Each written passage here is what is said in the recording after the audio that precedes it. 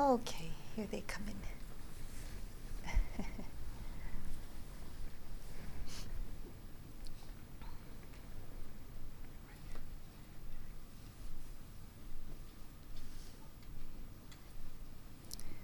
Well, Steve and I take the responsibility of offering the Dharma to you, and we take that very seriously, that responsibility.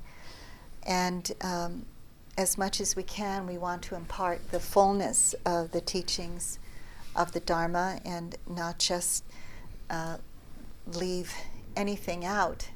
And I know it's been a short retreat, and but we've tried to include many parts of understanding that will help you to continue on your path, this path of awakening.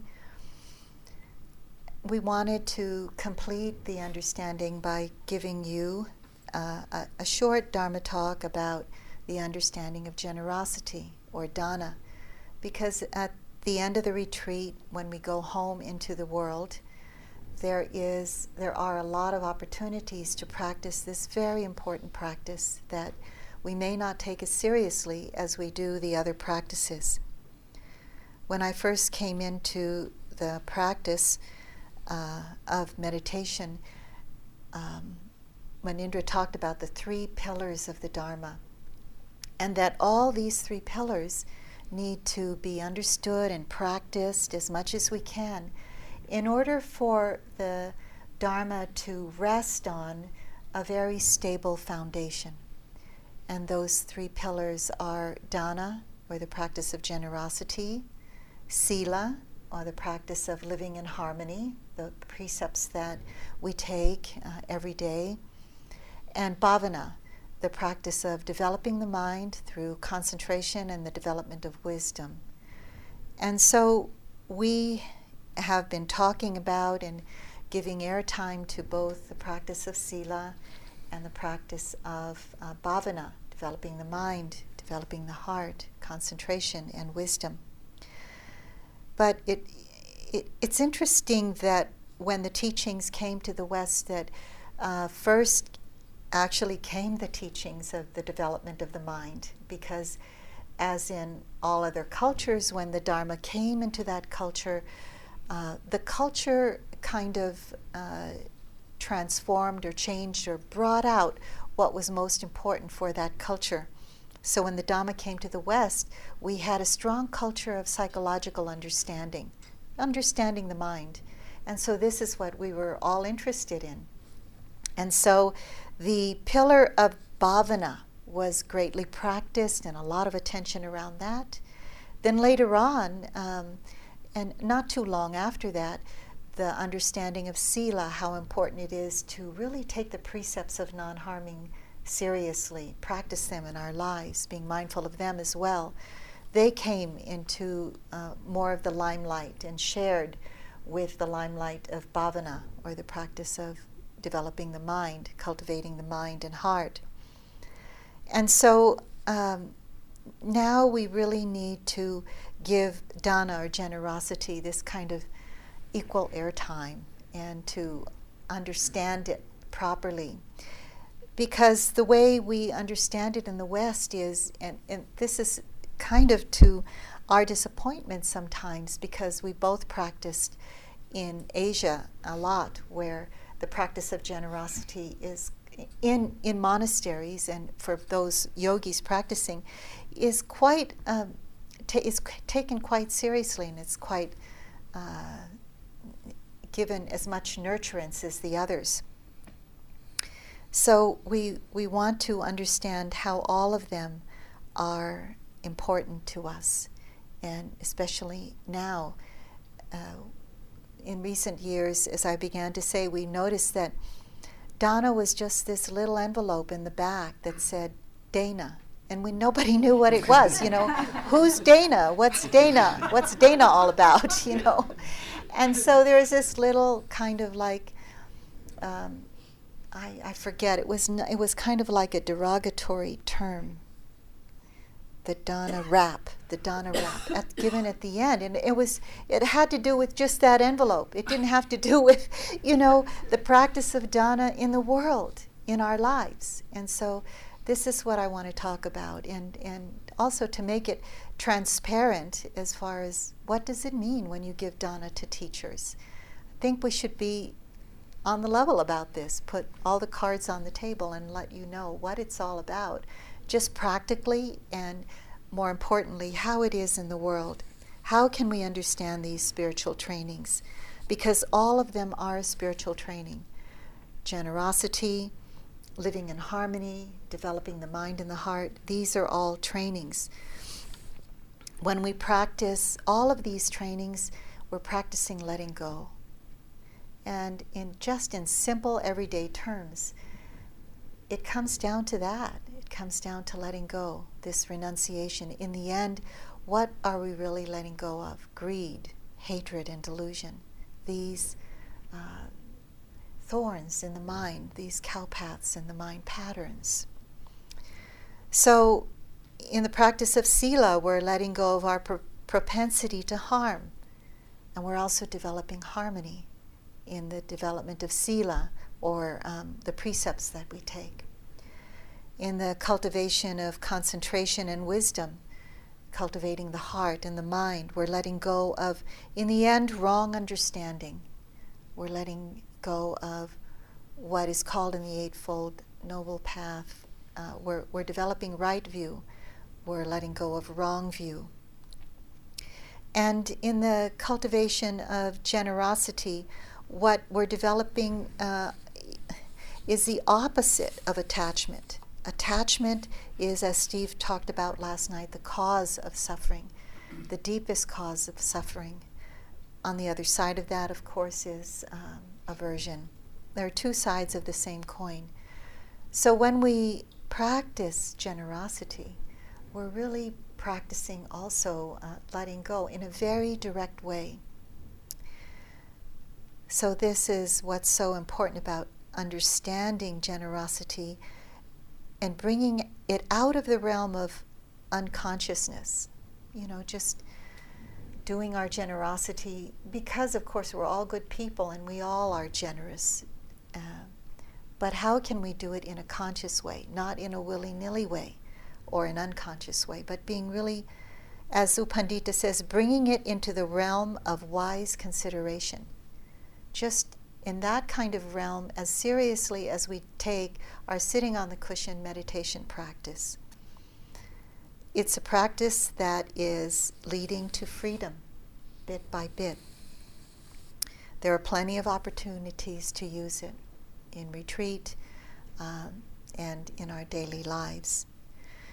One time I was, as I was helping Manindra, I think I told you this story, I was helping him to recover from some condition that he had, and he was staying with me, and we were constantly helping him, feeding him, changing his bandages after surgery, and all of the things you do to help somebody get through something like that.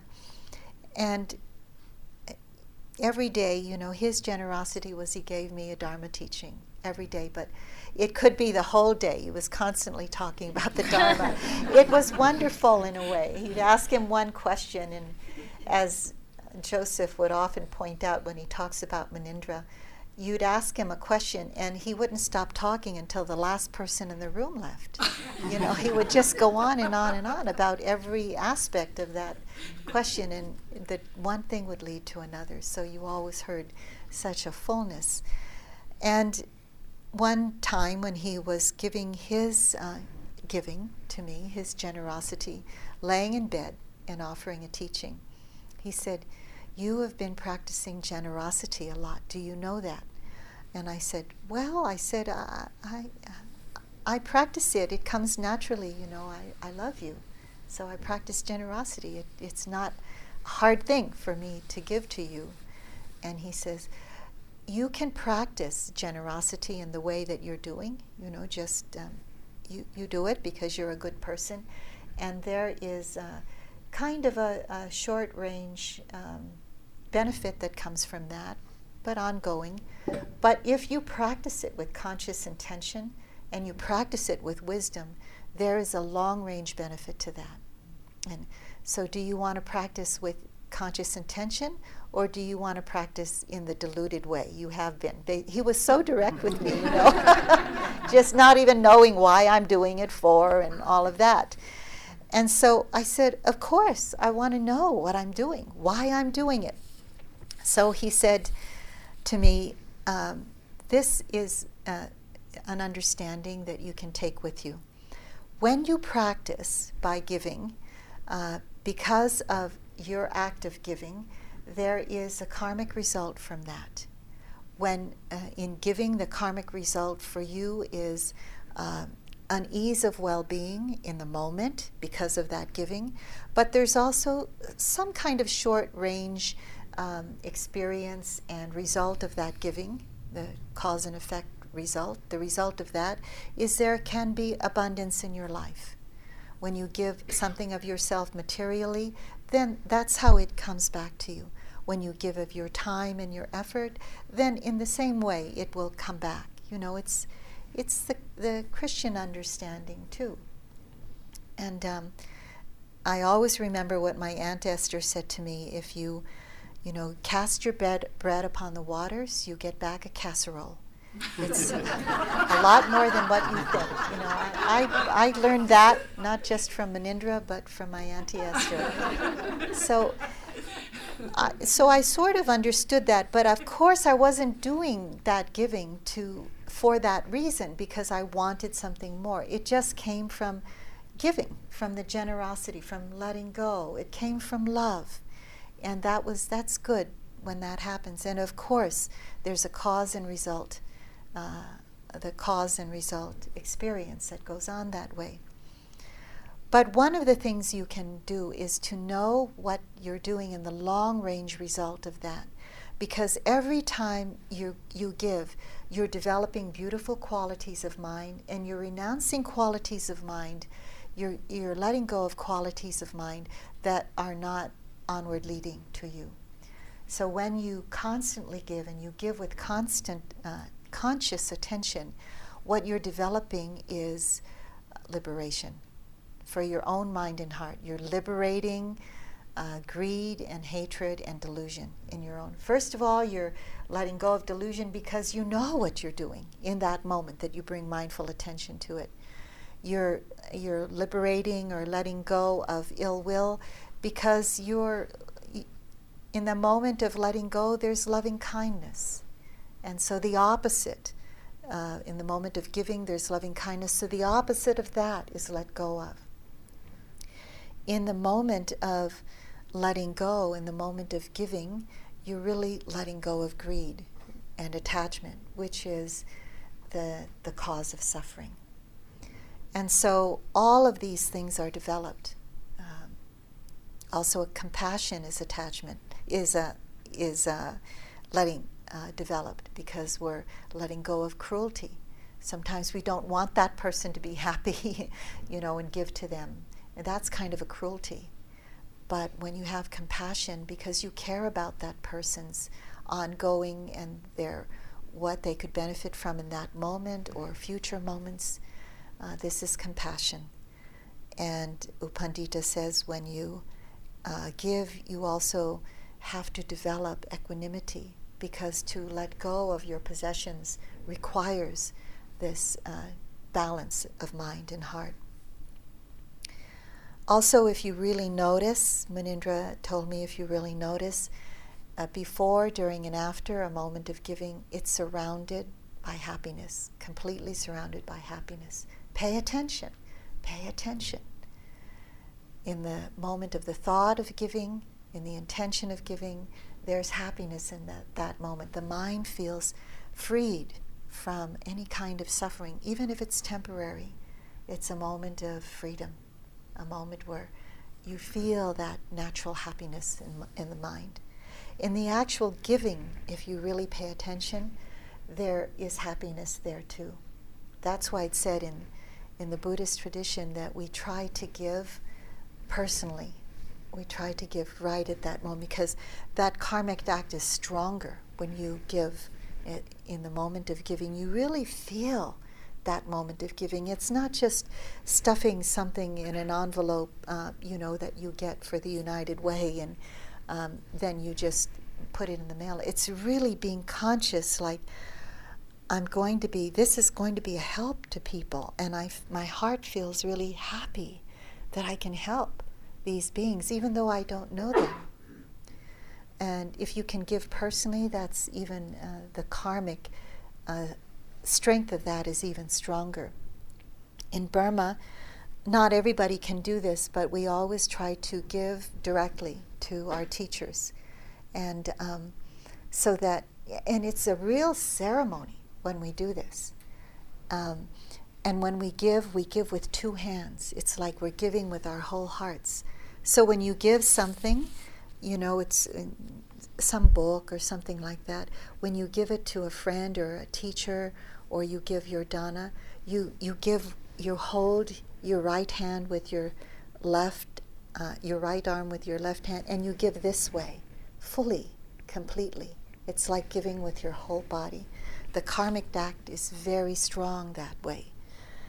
And so it's a very special place in the tradition that we're all in.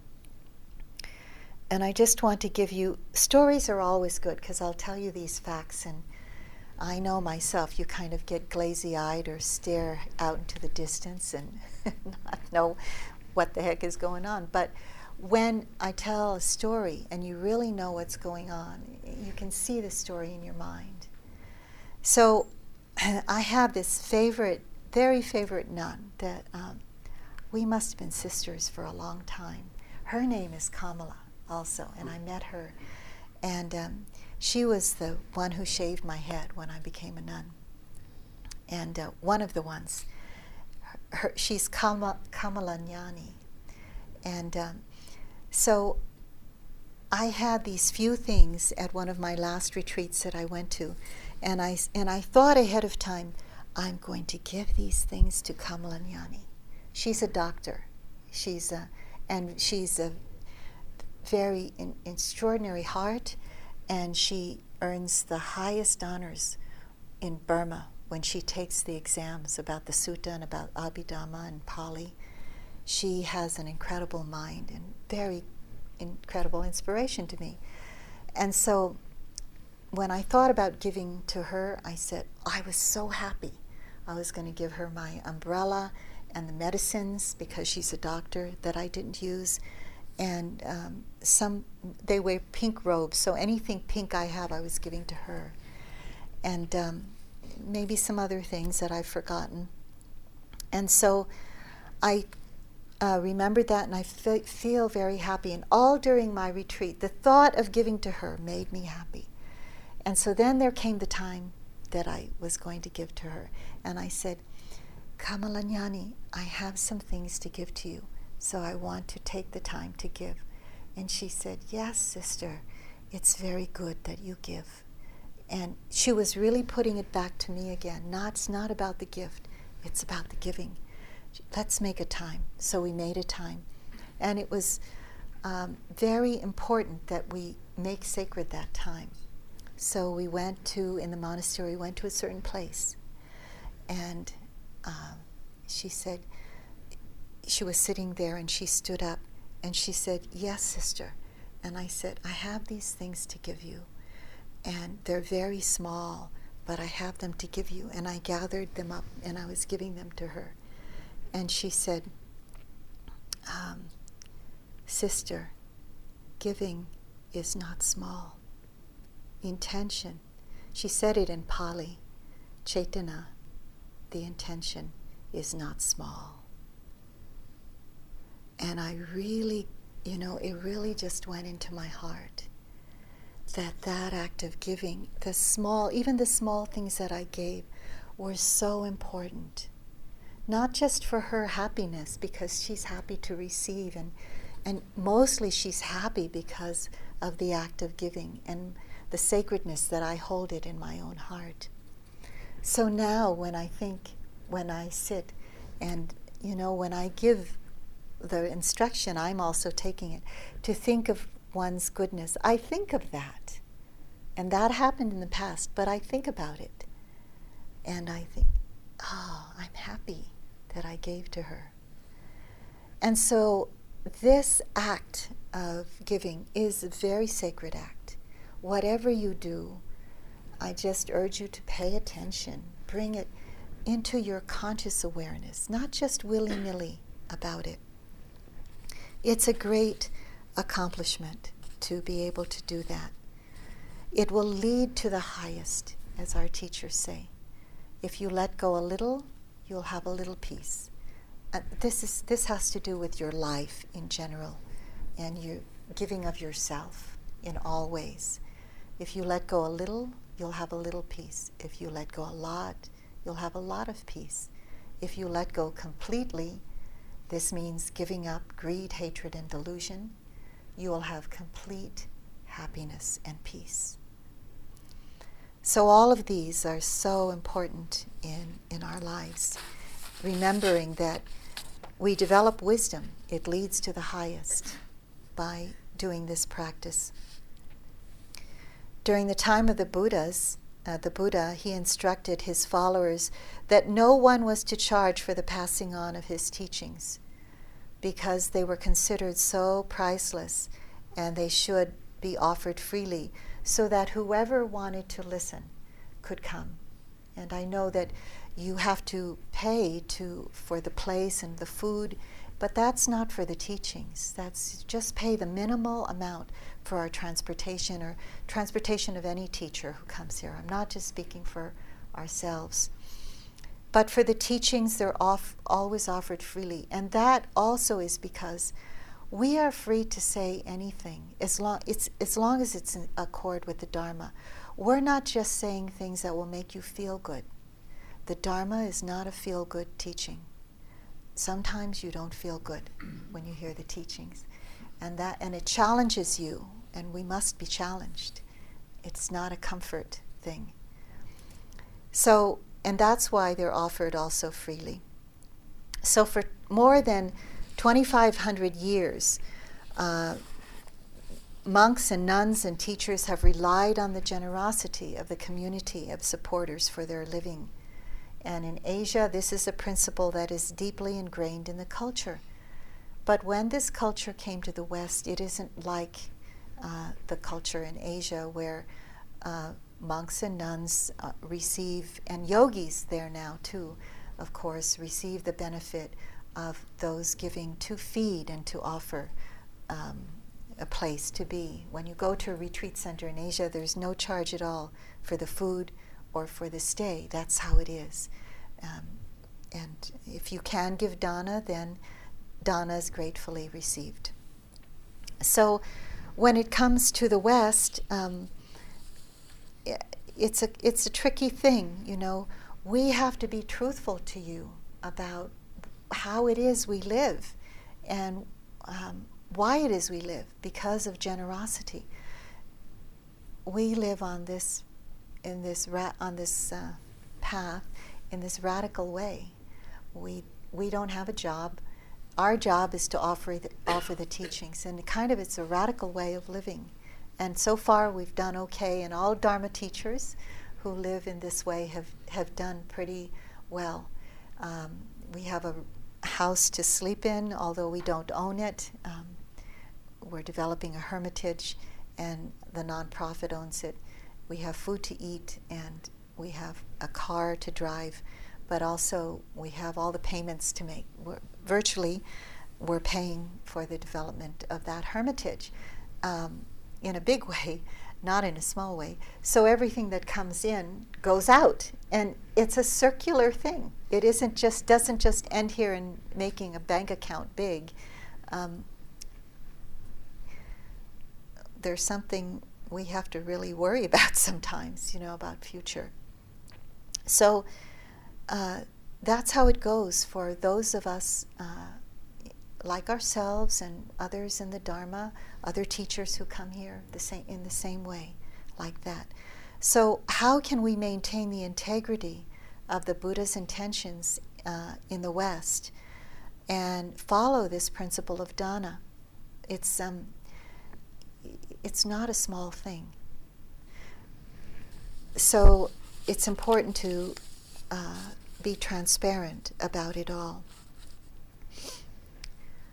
there's a lot of financial uncertainty now, and it's brought our relationship with money to the forefront of our attention, perhaps provoking reactions such as fear, anxiety, disappointment, tendencies that, are deeply ingrained. And so those are the places we bring our gentle attention to.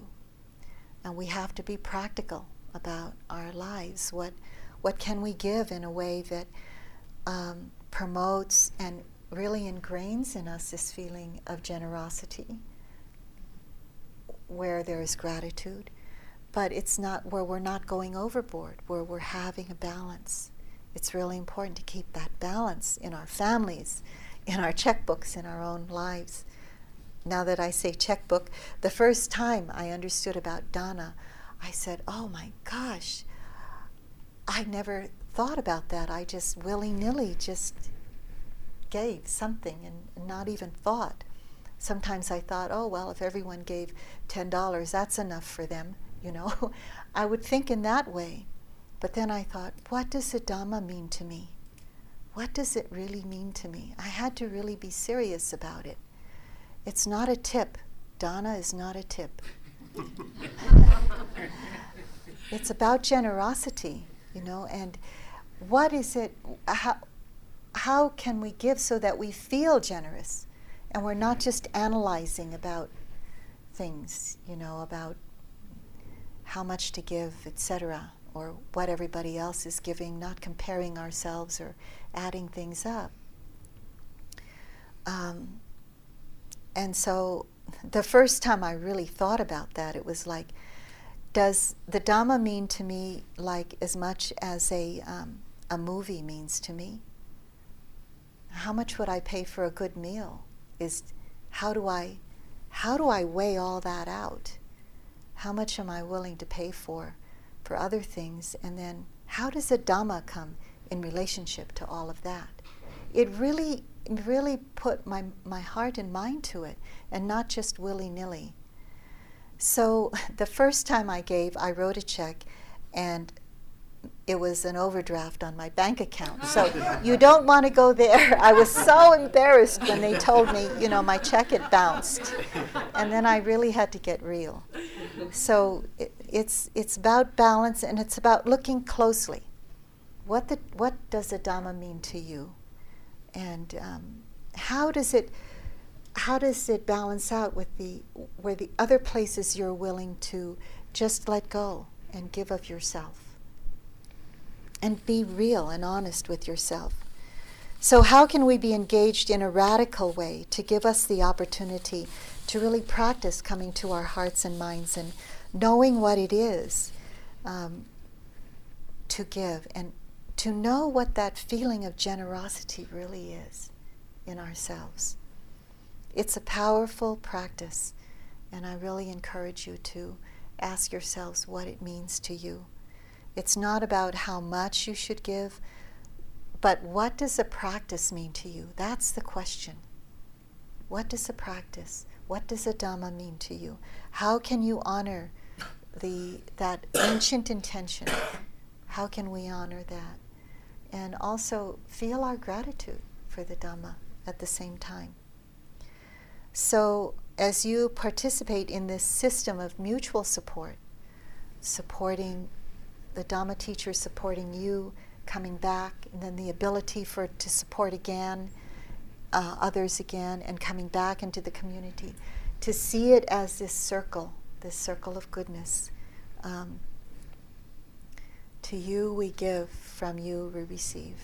And it goes on and on and on like that, as the Buddha and all good people of the world have intended. So this is a teaching on dana, and if you have any questions, you feel free to just come up and ask us. If you want to be clear about anything we're doing with the dana. So a few things from Tam. I just wanted to say a couple things about 2 years. Thank you for listening. To learn how you can support the teachers and Dharma Seed, please visit dharmaseed.org/donate. donate.